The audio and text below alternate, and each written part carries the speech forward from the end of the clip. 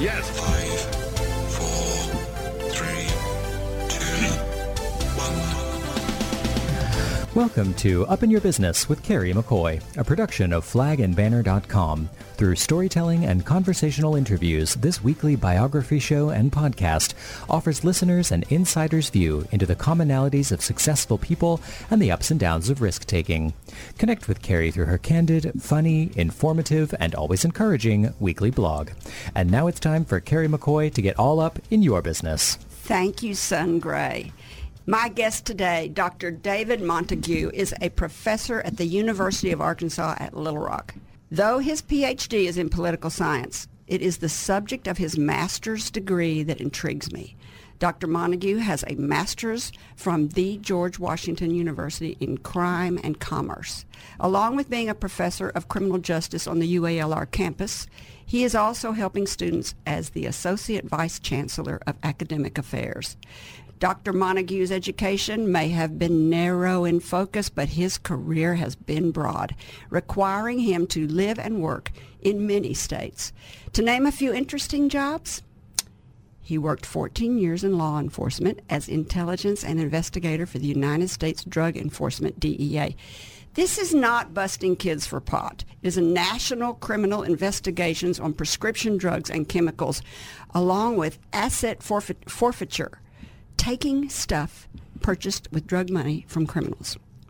He has also worked in the fraud department of Chevy Chase Bank. And my favorite, again for the United States government, he served as senior investigator on the JFK Assassination Records Review Board. Y'all, today we're going to find out who shot JFK. It is my pleasure to welcome to the table the curious, educated, service-minded professor and author, Dr. David Montague. Hey, doctor. Hello. Good afternoon. It's such a pleasure to be here. Thank you so much for having me and for that wonderful introduction. You are welcome. After reading about your education, I couldn't help but wonder if you know Dr. Chris Jones, who just recently ran for governor, because he went to Morehouse, I think. I do know Chris Jones, and yes, and he did go to Morehouse. He went to MIT as well. I do know him pretty well. He's a fabulous guy, family man. Educated. Really community-oriented. In fact, my child, now college student, actually worked during the pandemic at the Arkansas Innovation Hub when he was head of that as a volunteer. And I just really loved it there. So I have a lot of admiration for Dr. Chris Jones. I felt like y'all would know each other and run kind of in the same circles because you're both really smart and you've had higher education. So a political science degree, I understand, and that's kind of typical. I mean, a lot of people have political science degrees. But a master's in crime and commerce is very different and interesting. How did you even know about this degree to even pursue it? Wow, that's a great question. You know, I've done a lot of interviews, and I don't think anyone's ever asked me specifically that one about that program. And it's interesting because that program at the George Washington University. Yeah, you got to put the D in right, there. and I'm originally from the Washington, D.C. area. I say roots here in Arkansas. I used to come and visit growing up all my life. You know, I was looking for something for a graduate level criminal justice program, and it turned out I was studying white collar. I mean, I was working at DEA at the headquarters building as a contractor at the time before I jumped the fence to join the feds. I have been going to Quantico for classes, and Quantico is the FBI Academy for your listeners. And so was looking for a criminal justice focused graduate program, a master's program, and looked around, you know, lived in the Washington, D.C. area, and found this really unique program that focused on white-collar crime that happened to be in a forensic science department. And I said, well, that's kind of unusual. So, you know, the courses were also different from, I think, you know, a normal master's, you know, in criminal justice, mostly conspiracy, terrorism, fraud and government contracting, you know, computer forensics, those things of that nature. Yeah. And most of the people that were my classmates were also investigators in other agencies. So NASA, you know, Army, you know. You just don't think of all the areas of crime. Yeah. And so it's interesting that program or that department had 3 tracks in forensic science. One was straight forensics. So you had a lot of chemistry people, toxicology, serology, and epidemiology type folks. Then they had security management. So you had a lot of people that did, nowadays you call, the computer security, cybersecurity people. And then the other one was crime and commerce. And that was people like me, and that was the white collar side. So, you dipped a little bit into all the other 2 areas, but the focus of mine were conspiracy, terrorism, fraud, things like, and I ended up using a lot of those things when I went to the assassination board later. Oh, I can't wait to talk about the JFK assassination, but we're going to keep everybody waiting on that. Then you go to Howard University for political science. So you go back and get more degrees. Why did you go after you got your master's in crime and commerce? Why did you go get a PhD in political science? So I finished the master's degree. I had gone to, when I went through basic training at Quantico, I was assigned to Newark, New Jersey with DEA. And I worked in the Newark field office doing white-collar drug cases, pharmacies, doctors, nurses. So, a lot of focus that we did, now, people think of OxyContin right. and that, the oxycodone crisis. A lot of that back then, people thought of it just soccer moms and people that got hooked going to pain doctors, things like that. But, thank goodness for the state and local law enforcement folks. They were really the ones that really put that type of criminality out there at the forefront. And now it's really been adopted more. But thankfully, the state and local folks did. But, to your question, I really had enjoyed what I was doing at George Washington. Could not, at that time, we didn't have high-quality distance learning in most places. Yeah. We're talking about the, early to mid-'90s. And so I ended up getting transferred or assigned to Newark, New Jersey. Took some classes at Rutgers University, or we call it Rutgers, up there in Newark. And I liked the program, but it wasn't the same focus. And then came back to Washington, D.C. to be able to finish that program at George Washington University, and did. And it just so happened that while I was trying to finish that program, that's how I got on board with the Assassination Records Review Board. It started the process when I was still in DEA, but the security clearance was so high, they had to redo my top secret again, plus they had to do an SCI to attach to it. And that just took a long time. So I was already back in the Washington, D.C. area. Thankfully, I was able to get back into George Washington. Got picked up by the review board, and that's how I ended up, finally, after meeting people at the Assassination Board, deciding I wanted to do a PhD, because a lot of them had PhDs. The person that ran our Secret Service team had a PhD. Oh, the CIA peer pressure. You just couldn't be outdone. I loved working with them, and I said to myself, you know what? This wasn't on my radar. Just being a college graduate was going to be a big deal. Then I had this desire to get a master's, and then finally something said, well, David, just for yourself, why not try it? And that's the reason I actually went on a journey to kind of pray about it, to be honest with you. And drove in my Jeep Wrangler down to Alabama and Florida for a week and a half, and came back and applied and got in to Howard University. And then when I finally got accepted, I resigned and ended up becoming a consultant doing national security work while I was at Howard. A calling. It was a calling. It was. It really was. I interviewed a nun, and she said when whoever your religious person is you look up to, when you pray about it and it keeps calling and calling and calling, you cannot deny it. You can't deny it. So did you take top secret files home with you? No, I did not. No. How timely. No.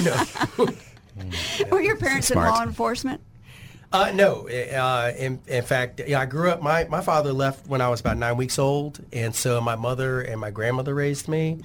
My grandmother sold her hair business here in Arkansas. I moved up to help my mother raise me in the Washington, D.C. area. And my mother was not in law enforcement. She was an engineer. She's known as Arkansas's hidden figure. She's the one that's credited with designing the first U.S. naval ship with a computer. And you wrote a book. And you wrote a book. Yeah. Mm-hmm. Yeah, that's it. And that's your mother? That's my mother. Yeah. That's cool. And so, Ray Montague? Yes. Yeah. Mm-hmm. Yeah. And so, so she's smart like you. You got your smarts from her. I got smarts from her. Yeah, I think so. Do you know your dad? I knew him. Yeah. Is he smart? He died the day before I went to Quantico for basic training. Oh, what basic training? For DEA. Oh, okay. Yeah, for DEA. Yeah. So we've already talked about what you did straight out of school. You worked a long time in law enforcement on a federal level. Right. So tell us about that time. Interesting drug investigations? It was. I think working for DA, I was, young person. The money was I thought pretty good. I enjoyed it. Do you sit at a desk? Part of the time, but you're out in the field a lot too. I liked it because I had a lot of control over my schedule. That was important to me. I got a chance to really hone my skills and apply my attention to things in a very detailed way, like macro level, or micro level. I also liked it because being an investigator is a lot about collaboration, and I like working with other people. I'm a people person. You can probably tell I'm not very shy, and those types of things bode well for someone who does investigations. What was the most exciting bust you ever did? Well, off the top of my head, I think an interesting case was a psychiatrist that had a practice at a hospital in New York, and he had another practice in his home. He lived in a brownstone. I think it was in Queens, and then he had another practice in New Jersey, in Newark, where he would come 2 days a week. And at that time, there were not that many states that had what were called prescription monitoring programs, and that's where if you go to the doctor and they write you a prescription, take it to the pharmacy, then the pharmacy would then send a copy of it just for record keeping for types of drugs that are being prescribed, not about the individuals, to the state. And so New Jersey did not have one of those programs. New York did. So he intentionally went to New Jersey to have a practice. And each day he would go to New Jersey. He was in a retail storefront. He would see between 150 to 200 people in a few hours. Whoa. Multiple people in an exam room at a time. He did not have any nurses. He only had armed security guards, and he had 2 waiting rooms. One was cash and one was Medicaid. He was selling prescriptions for cash. Oh, he was selling prescriptions for cash. Yeah. And I wanted to say they were between $30 or $50 a prescription. What's the most disappointing outcome of your career that you worked on and it never came through? I really understood and believe that somebody that has, a significant amount of education and experience, and they know better. They know better than to take advantage of those who have the addiction. That's not. We used to say it's not the same as Joe the crackhead in an alley. This is a person that's maybe doing this work to earn extra vacation or whatever they're doing. And they've already got this. In the case of the example I mentioned, he already had a good practice at a hospital. He had a practice at home as well, and it's just a third side business just to get extra cash, So for me, I found it very disappointing that the guidelines set up for people convicted of those crimes seemed to be very minimal. And white collar crimes. Yeah, and that really always disappointed me. Have they changed it? I mean, some things have changed, but I've been out of the business for a little while. I was very disappointed.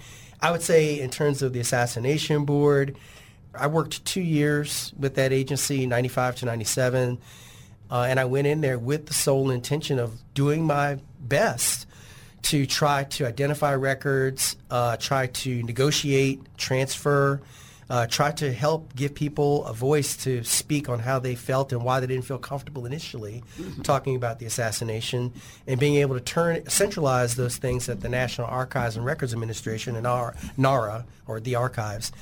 And I don't feel that enough was done to really make sure that all of those things were done very quickly. All right. This is a great place to take a break. When we come back, we'll continue our conversation with Dr. David Montague, Professor of Criminal Justice and Associate Vice Chancellor of Academic Affairs on the University of Arkansas campus at Little Rock. Still to come, the long-awaited answer to the question, who shot JFK, which we just talked about a little bit.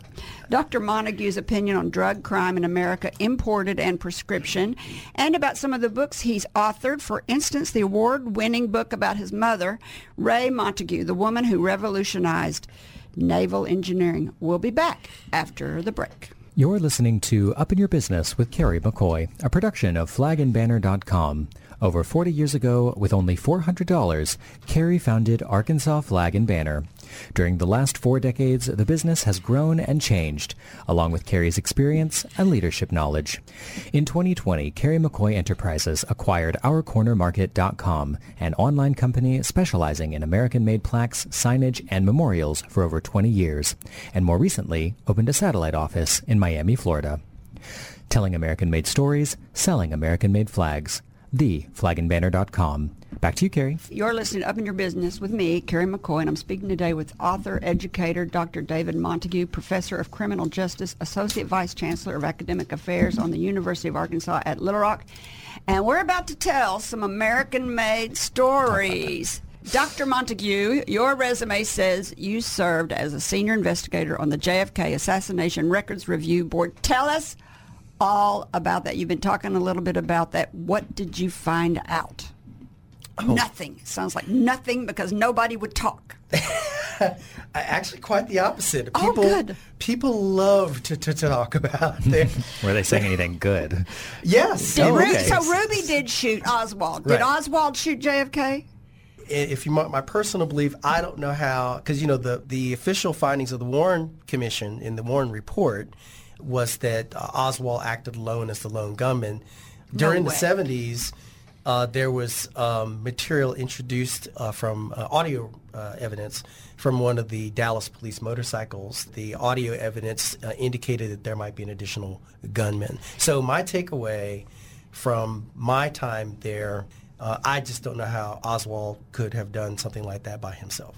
There were many people that said that they thought they heard additional shots. And so part of the reason that there was another investigation beyond the Warren Report was that a lot of people, once the Warren Report was released, said that they gave evidence to people. They had photos. They gave statements. They were in Dealey Plaza. That's in Dallas, Texas, Dealey Plaza. And that those reports or records did not appear in the official Warren Report. A lot of that we documented in our official findings that are available publicly in the official report that was submitted by the Assassination Board to President Clinton, who was president at the time. I spoke with a lot of people that said that they had turned over statements and records and have photos and that they were not ever put in the official record. One of the things I think was interesting about the work that we did was, we had to look at multiple, avenues and multiple angles of this thing. Such as multiple Oswald theory, the belief that there were multiple people that were living that life as Oswald or Oswald-like, if you will, to be able to maintain official records in different places, be able to work in certain patterns or operate in certain patterns. There's still so much controversy about his defection to the Soviet Union and how did he get back in the country, what was going on with him while he was in the Soviet Union. Oswald left the United States and went to the Soviet Union, and then that's where he became his wife, Marina Oswald. They had a baby, and they came back to the United States, and that seemed kind of unusual at the time to be able to get your family to be able to come back around the same period of time. What connections might you have? What I'm saying is there were so many different angles connected to the enigma that I call Lee Harvey Oswald in his life, and some question whether he was really just a patsy and not really a gunman at all. The movie JFK had just come out the year before, Oliver Stone movie, and so many people were incensed. So he said, I know where I was when the president was assassinated, and I don't feel that the people have done enough to release the records, and I don't want the government telling me what I need to believe about this. And so our mandate was quite simple, was to have full, unquestioned authority to be able to identify what we determined to be an assassination-related record, to be able to go after those records, and to have full negotiation authority to convert those into records at the National Archives. So they're public now. Everything that we found is over at the National Archives. There are still some things that have not been released. The access is very limited. For us working at the agency, we just had scan cards and walk right through the doors. Like, for instance, when I arranged us being able to go examine the Zapruder film, I didn't think it was a big deal. We all had full access.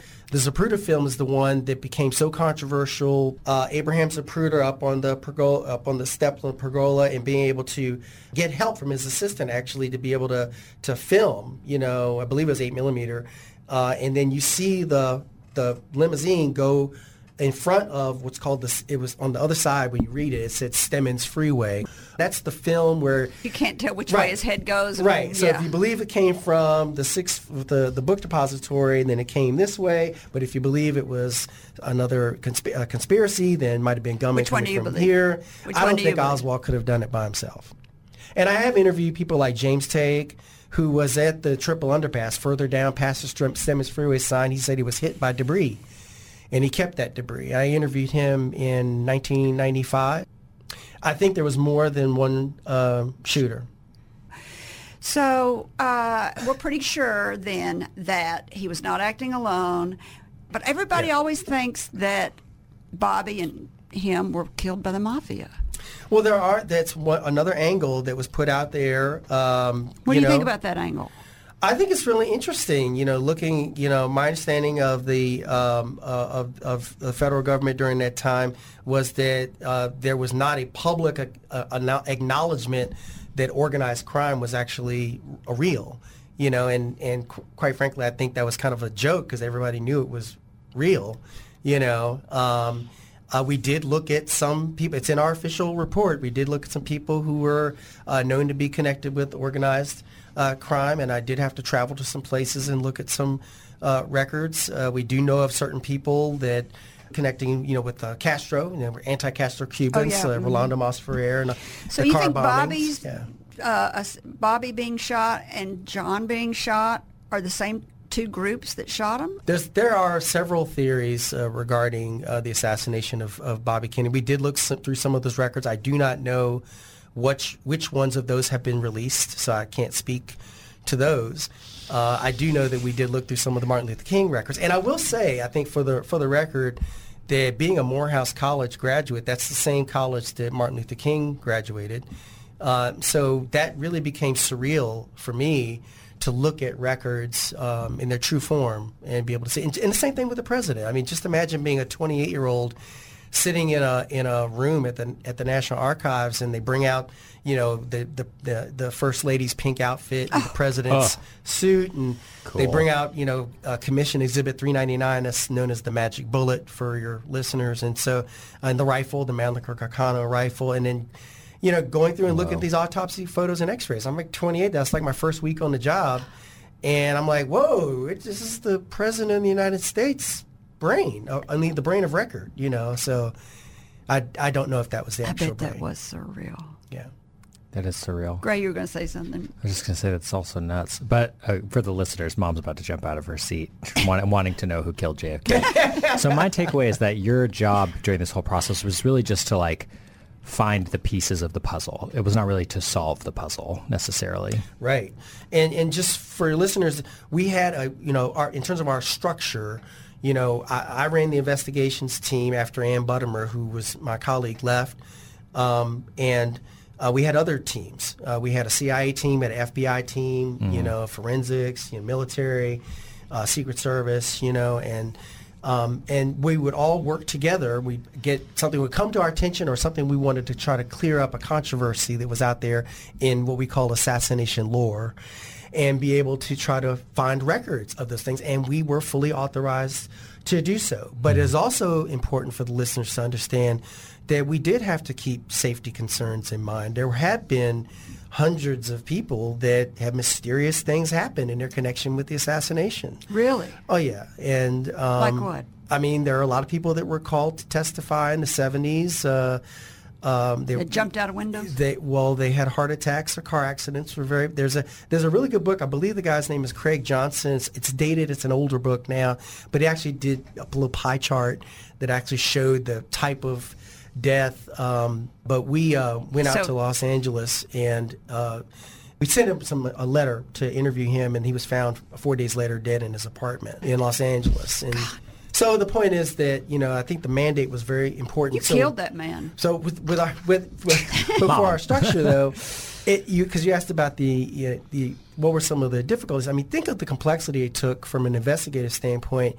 If I'm going out in the field, and to your point, I'm not trying to solve it. I'm trying to go out and work with my colleagues on these other teams, be able to do, now you have Google, but a lot of what I was trained to do in terms of intelligence gathering, right, was, some people call it skip tracing. So if, there happen to be 400 Craig Johnsons, for Craig F. Johnsons, there could be 400 in the United States that are alive right now, and maybe 40 of them are in that region of the country, and I'd have to go, deeper and deeper and deeper, and I was trained to do that. So I would identify the person from assassination lore, verify it's them. Usually I'd reach out, have a conversation, let them know it's not a joke, this is real, we're really a federal agency. We'll be there in 4 days, and you're going to be dead and dead. No. and then convince them to talk to us. It would have to be Russia to be able to kill so many people and not get caught. They're falling out of windows all the time over there. That's what I mean. That's exactly Sorry, what we won't go that way. We've got to take a break. We got to get off this subject. We got a lot more to cover. All right, we come back. We'll continue our conversation with Dr. David Montague, Professor of Criminal Justice and Associate Vice Chancellor of Academic Affairs at the University of Arkansas on the Little Rock campus. Still to come, I want to ask about fentanyl, why some pills kill you and why they don't. I want to understand the psyche of criminals and why we all love crime shows so much. And I want to ask you about the Idaho 4. You know what I'm talking about, those college kids. We'll be back in just a minute. At flagandbanner.com, we realize that winter takes a toll on your flagpole's hardware. So now's the time to replace the frayed ropes and broken parts you may be dealing with. And you can save 15% off your order by using the code HARD15 at checkout. Here's another way you can save money on flagandbanner.com purchases. Sign up for text alerts and get 15% off your next order. flagandbanner.com. You're listening to Up in Your Business with me, Carrie McCoy, and I'm speaking today with author-educator Dr. David Montague, Professor of Criminal Justice and Associate Vice Chancellor of Academic Affairs on the University of Arkansas campus at Little Rock. So before the break, we talked about who killed JFK, and if you missed it, you've got to go back and listen, although we didn't ever solve the problem because Dr. Montague is very closed-mouthed, but I think he knows. He just won't tell us because he works for the man. Sure. The man's not going to. That's why he gets that job with the all-access pass, because he can be trusted. So let's talk about fentanyl, the pill. It was legally produced for pain. So I'm not that familiar with fentanyl, the pill. Back when I was doing cases, we had patches, and so anytime you're talking about any controlled substance, how it's used, it can be easily abused, just even with aspirin and analgesic. So I know take 13 of them, you have a problem, right? Right, Yeah. you have a liver problem. So are the pills coming in from Mexico? Do you have an opinion about where are all these pills coming from that the kids are getting? They're not manufactured in the States, are they? So I can't speak to what you're talking about, which is counterfeit drugs. Counterfeit drugs. And so that has been an issue for quite some time. I used to belong to an organization called the National Association of Drug Diversion Investigators, NADI. I, for one, am one of those people that was responsible for being part of the regulated chain of drugs, is what it's called. And that's where you have an import-export, potentially if the raw material could be raw pseudoephedrine, it comes in from maybe China or some other country, comes in, it's in a big barrel, and then it's imported to a company, an American company. It's gone through all the proper taxing stamps, all that kind of stuff. Everything's legitimate. And then you have to turn that from a powder or crystal form into actual pills or tablets. Mm-hmm. There's a manufacturing process associated with that, and that can be examined by investigators. And we used to look for what's called theoretical assays of how many pills should you yield from that original barrel. And that's one of the ways you can tell, like, are things okay or not. So that there's only a certain amount of pills or tablets that can be produced by X company in a given year, right? Oh, okay. So the markings, we call that drug ballistics, that are on the pills or tablets, you'll see little stamps, numbers, indentations. Those things are there for a reason. They're there to let you know of the purity, the quality, that that's the actual thing that your doctor prescribed, or the generic. And if you look on the pill bottle, you'll see a description. You can easily go online and look for information to know whether what you're taking is real. However, It is important for listeners to know that for a very, very long time, there have been a lot of people in other countries and in our country that are producing counterfeit drugs. That's not a secret. And what I saw when I went to the NATI conference years ago, they had some teenagers that were on the stage, and they were all in drug rehab programs. And most of them just acknowledged that their assumption is if they buy it off the internet, that it must be real. Yeah. If it's on the internet, someone must have checked things, regulated things, and that's not true. I feel like that's the opposite of true. Never trust the internet. Well, I think that people become savvier now, but that's true. And if you think about the impact of people that don't have health insurance, and are going out to try to find a lower cost of the same drug, they don't know if it's counterfeit. But that's not what's killing the kids. They're buying that fentanyl pills on the street, I guess. I don't know.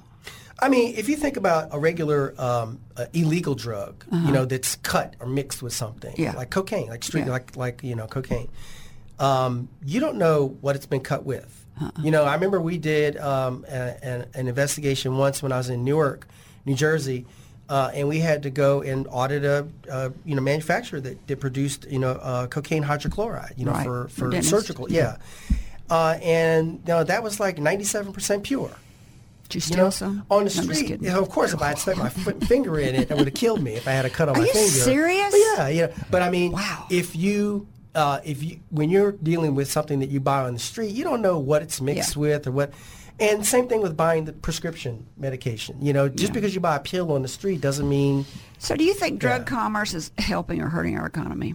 I think drug commerce is actually very helpful. If David Montague's personal opinion, I do think the pricing of drugs, needs to be looked at. I think that, you want companies to be able to make money, and you think of at the same time, you think of the number of folks that just, if they aren't fortunate enough to have access to health care, to be able to get their hands on medication that they need. And I have been in pharmacies where the person in front of me will just say, no, I can't afford to get that one. I'll have to, because it's $300 for them or $500. So you do so much social work for so many things. Are you going to start getting on that board to try to fix all of the drug problems? You're so smart. I think you could fix it all. Well, thank you for the compliment. I was fortunate enough to be asked to testify twice for two different drug bills that were being considered to create a prescription monitoring program here in Arkansas. And actually, that prescription monitoring programs, that was the topic of my doctoral dissertation.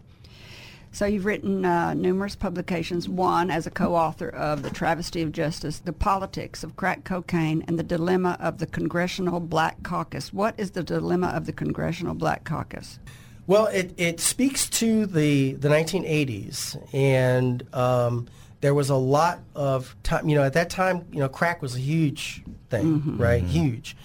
And Len Bias, who was a college basketball player with College Park, University of Maryland College Park, he had just gotten signed on to join the Boston Celtics. And he went out and he overdosed and died. But he died of powder cocaine. What happened in Congress, because there had been numerous attempts to get increased emphasis on drug penalties, on the floor in there in Congress, they basically said, we need to do something because Len Bias has died, and we need to do something about the scourge of crack cocaine. But he didn't die of a crack cocaine overdose. So what came out, because there were at that time attempts to try to say, okay, should the difference between how you federally criminalize powder cocaine to crack cocaine, should you make it for every packet of crack cocaine, should you have to have one powder cocaine, or should you federally to get the same sentence, or should you have 5? Some people were throwing, and these are people in Congress just throwing out amounts without any real science behind it. Right. And the result came out that the federal disparity of 100 to 1. So you would need 100 times as much powder cocaine to get the same sentence as one packet of crack cocaine, if you think of it like packets like that. That is odd. Which didn't make any sense at all. Well, that's because those rich people were using cocaine, so they didn't want to do that. Well, and to add insult to injury, the head of the U.S. Sentencing Commission at the time even testified and said, this doesn't make any sense. You're going to be putting people in prison for decades. So how long did that law stay? Oh, it changed when Obama was president. Okay. Wow, that's a long time. Yeah. He changed it to 18 to 1. If you were poor and used crack, you went to jail for a long time. But if you were rich and used cocaine, you powder cocaine, yeah. Okay, that's I got it. All right, this is my favorite book I want to talk about. Overnight Code: The Life of this is your mother. The Life of Ray Montague, the woman who revolutionized naval engineering. And this book was featured on Good Morning America and received the 2022 Georgia Author of the Year Award for a biography. This book is good. It's got national recognition. Tell us about it. My mother really, had been raised in as she called it, the child of the Deep South. She had my grandmother, who was from Pine Bluff, Noble Lake area, told my mother growing up that she had 3 strikes against her. She was African American. She was a girl, and from the segregated South. And so, and there were a lot of stereotypes about what a Southern education and just coming from the South meant to people who were outside the South. And so. That she should recognize that and understand that doesn't have to limit her, and that she would need to prepare herself. So my mother grew up around a lot of strong women, and she was on Good Morning America after being recognized at Arkansas's Hidden Figure. Who was your mother? Yeah, in 2017. And so we all went up there, and Janelle Monáe from the movie Hidden Figures was there, and Michael Strahan and Robert. Oh yeah, and of course my mom was trying to flirt with Michael Strahan and all Good kind girl. of stuff. Good It's girl. like you're a child. And my wife and now my now college student was with us, and they actually. Good Morning America sent a limo down here to Arkansas because my mother couldn't fly at the time and drove us up there. No way. But the reason I bring it up is because after that Good Morning America debut, we got a call from a literary agent in New York. And so she called and said, I saw you on TV, has your mom ever thought about a book about her, about her? And so I put my mom on the phone and said, hey, are you interested? And my mother had been asked many times by people, you should do a book. But in my mother's mind, it was about her career. She not only developed the first naval ship with a computer, she went on to get the first woman to be program manager of ships, which is like a CEO of a company. At one point, she was in charge of all computers, for the Navy. She was the first woman on the Numerical Control Society Board of Directors. That's like the technology that builds your headset, your phone, your computer, stuff like that. She's like a grandmother of the computer age, if you think of it that way. When she went into hospice, one of the things I promised her was that I would finish the book. So we did. She's gone. She passed in 2018. And we have all of her papers in a collection through UALR at the Center for Arkansas History and Culture here in Little Rock. Oh, I got and some students have been able to go and so do. Cool. I know. Yeah. I mean, that's the whole purpose. I remember one of the things that she said was her goal in agreeing to do the book was that she knew her health was declining, and she just loved going out and doing public speaking. It gave her it hurt her because it was harder and harder every single time to recover. She physically was drained. She wanted to pay forward her life knowledge. force, She wanted to pay forward what she'd learned. That's why this radio show exists. That's right. Yeah. Boom. Boom. All right, let's take our last break. When we come back, we'll continue our conversation with the interesting and very curious Dr. David Montague, Professor of Criminal Justice and Associate Vice Chancellor of Academic Affairs on the University of Arkansas campus at Little Rock, and Ray Montague's son, because she's very important, the woman who revolutionized naval engineering. We'll be back. We want to take just a second to thank everybody who helped make Dancing into Dreamland such a huge success this year.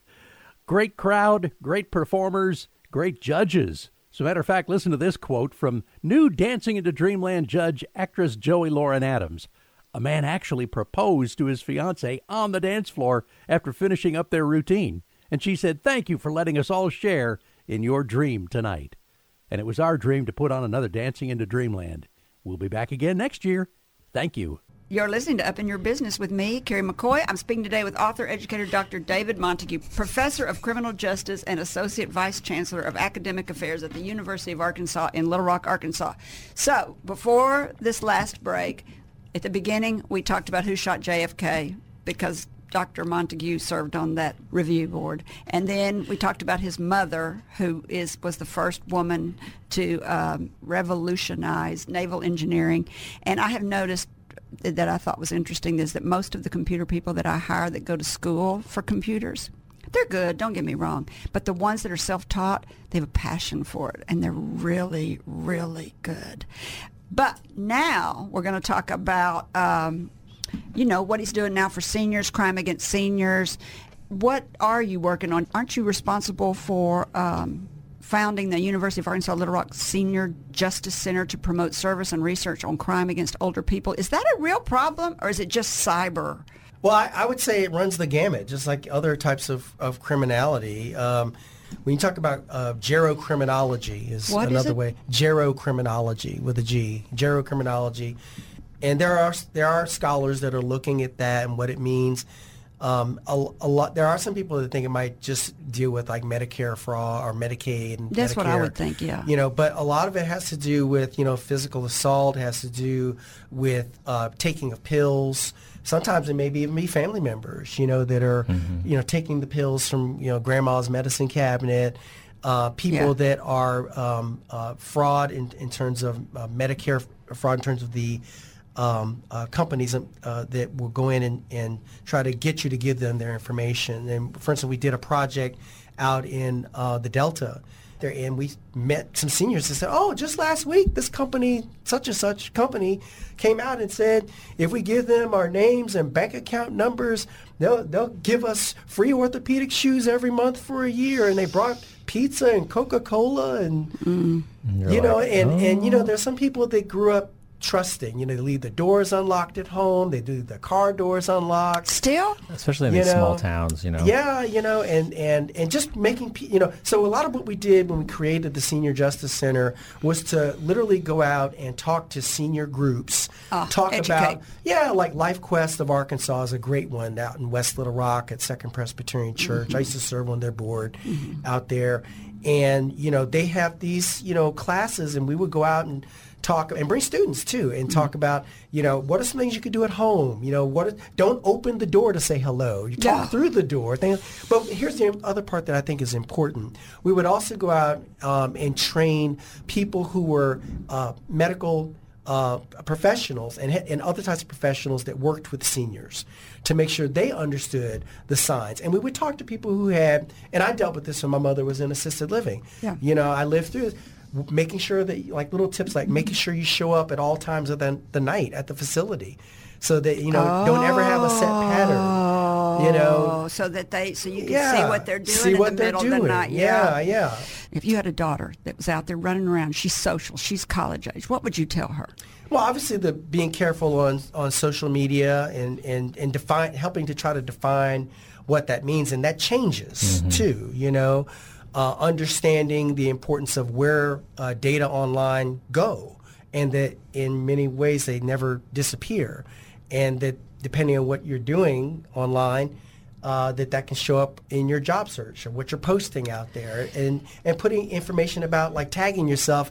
That, if you're going to go on a trip somewhere, don't put all these photos out there while you're on the trip. Telling people you're not at home. Right. Basic Hey, I'm things leaving like that. town. Come rob my house. Yeah. So, but again, I think that's a great question, because when you're talking to younger people or any group that's different from your own particular demographic, it's important often to try to get other people that understand, that do have more experience with them, to be able to help share or say that same message to them. So if I go to a school, like I speak at a lot of like high schools, if you're giving a message, if you're providing materials, if other people are still conveying that same message, because somebody might look at someone just comes in, bunch of degrees, and think that I just think I'm some kind of know-it-all. But if they're also hearing other people share their stories, and after I'm gone, they're given material and say, here's what Dr. Montague was talking about, or here's an assignment. And I see that happening even at the grade school level, because we've done a lot of virtual talks with students about all types of things. And I just tell you, I cannot say enough about the ingenuity, especially with the pandemic, the ingenuity of the teachers, K through 12 and higher ed. Online learning. To try to learn how to reach their students, not only about the academic part, but about the socialization part as well. And I just think that's something that's really not mentioned enough, but I think it's very, as an educator, I think that's something very real. Oh, thank you for giving a shout out to teachers. God love all of them. What are your thoughts about the Idaho 4? That guy was a criminal science major. So now that you're a teacher that teaches criminal science, so do you look at some of your kids and go, you're a criminal and you're crazy and you need to get out of here and don't graduate Start him. profiling. Are you profiling your students? I would be. Well, I think that, examples of that, I mean, unfortunately, for everyone that's watching this or listening knows that the number of violent incidents in general, but especially shootings, mass shootings, is just ridiculous. It's just ridiculous, and it's on the rise.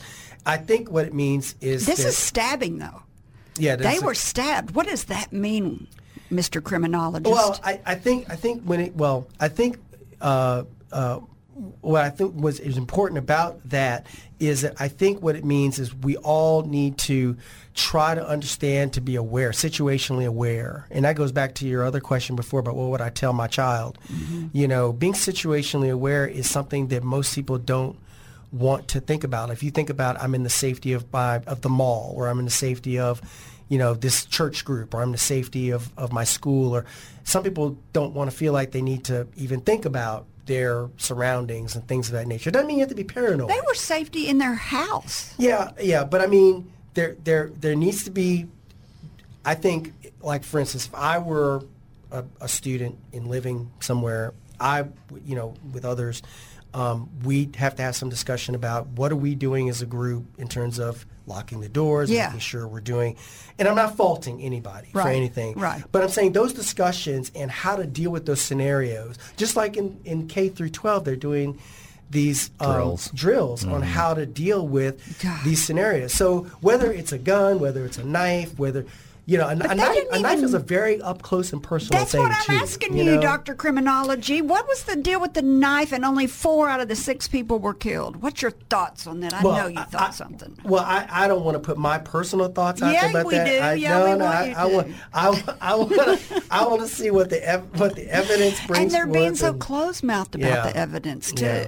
Yeah, you think he did it? I think that whenever there's an ongoing investigation and looking through records and material, it's very important to really give those involved the agency they need to be able to do a thorough job of that. And I certainly would not want to potentially taint what they're doing. All right, last question, and then we're going. I know I've drugged this out a long time. All right. Humans are so fascinated with crime shows. I mean, how many crime shows are on TV? If my husband watches one more crime show where they stab people and kill people, I'm just going to kill myself. I just can't watch it. So, I mean, speaking of time, if I can say it, speaking of TV shows, I remember when I was with the Assassination Board, the hot show at the time was the X-Files. And people asked me, and I would always say, my life is like the X-Files every day. That was going to be my question. Are any of them like that? Are they really like, is the X-Files right? I mean, I would just say I dealt with some me and my colleagues, and I dealt with some very strange circumstances during the time, at least my time during the Assassination Board. I can definitely say that was one of the most interesting experiences I've ever had in my life. What do you watch now? I watch some reality shows. I watch game shows. No crime shows. No crime shows. Oh, I watched Law and Order. Everybody watches Law and Order. That's funny. I watch Law and Order. Just like everybody else. Yeah.